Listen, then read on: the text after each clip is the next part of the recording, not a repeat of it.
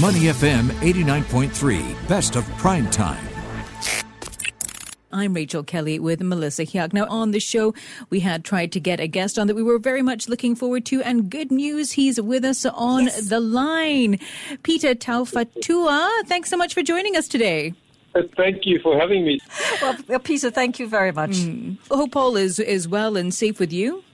Yes, all is well. I just had news that my father was found safe, so I was. Oh wow, that's excellent news! Great news, and we'd actually been speaking about that while we were trying to get you on the line as well. That you'd been able to contact your family in Tonga, but not yet your father. So you'd managed to get hold of him. That's wonderful. Perhaps you can share with us what happened. Yes, so I was speaking to a cousin of mine, and they have the local university has a satellite dish which gives them this very basic internet, and she happened to share with me the story of what had happened with my father. He went on quite an adventure. So I haven't spoken to him directly, but I've just heard the news. Okay, but we know that he's safe? Yes. And in good shape. He disappeared. He's in good shape. He's a little bit sunburnt. He's been out in the islands on the with the first response vessel. I see. And this obviously comes, I mean, it's been 1 week since the eruption triggered tsunamis that destroyed villages, resorts and many buildings and knocked out communications for the nation of Tonga. Perhaps you can share with us what the situation is like there at the moment from the conversations that you've had. So what I had heard was that there was a whole lot of devastation through the Ha'apai Islands. There are a group of around 50 islands which are very low-lying. And so the tsunami had really damaged places like an island called Mango, an island called Nomuka and Ponoi. And so there's a layer of ash all over the country of Tonga. And that's 170, 180 islands all up are covered in ash. There's water shortages, fuel shortages, there's food and flour shortages on Ha'apai, and the whole western side of Tongatapu, which is the main island, was completely destroyed. So I had shared a post that's recently of the place where my sister was married, and I showed the before and after, and it's just devastating to see. And how much do we know about the devastation on humans? We understand that there's a lot of property damage and infrastructure damage, but what about people? It's been an absolute blessing, the fact that not more people were deceased from this. So far there were 3 confirmed dead. I think one of the positives was that the government had given some level of warning, so people had moved inland to some extent. Whoever had heard the warning had started to move inland to some extent. Had that not happened, it could have been a whole lot worse. Now, Peter, obviously you're not in Tonga at the moment. You're currently in Brisbane, Australia. And I understand that you're currently raising funds because many of us know you as the Tongan flag bearer that went viral both during the Summer and Winter Olympics. Can you share with us, though? We understand, your target is to hit 1 million. You're over halfway there. What are you planning for these funds to be used for? Why are they needed? Yes, so we've got a country covered in ash that has food shortages, fuel shortages, and water issues, because all of our water comes from rainwater, and our roofs are covered in a very thick layer of ash. So the initial response was to make sure that people have something to eat and something to drink. I mean, that's always the initial response, and that their respiratory health is looked after, because there's all this ash in the air that, we could be seeing a lot of issues with that. So we're trying to raise money to help originally with schools and hospitals, and then now also with emergency response and then rebuilding.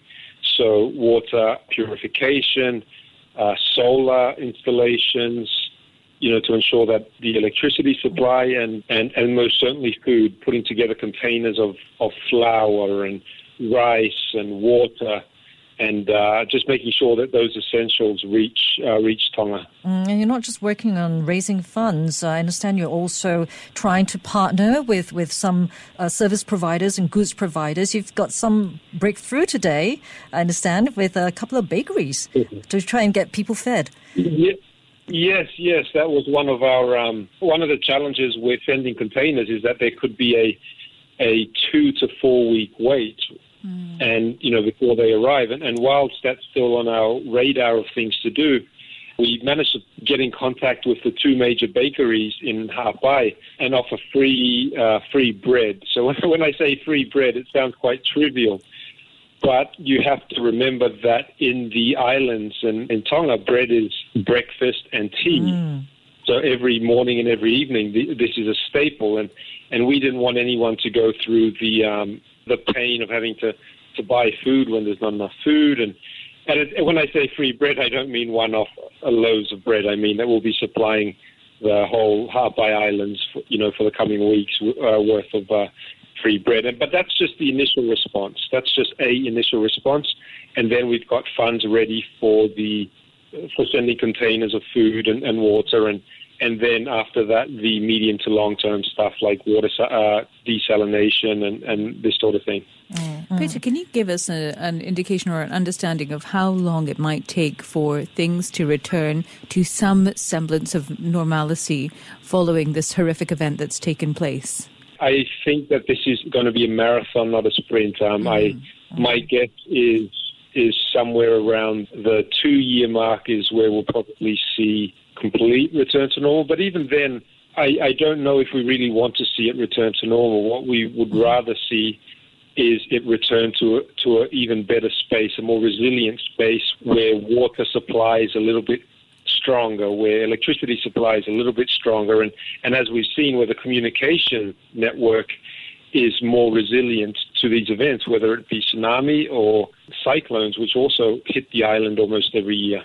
And speaking of that, perhaps you can give us an understanding of the lay of the land in Tonga. I understand they're quite low-lying islands, so when the tsunami hit, that was why it was as severe as it was. And obviously everyone's been talking about the impact of climate change. How do you see this impacting Tonga going forward? I mean, that's why you've mentioned a marathon, not a sprint, and this is an opportunity perhaps to build back better post-event.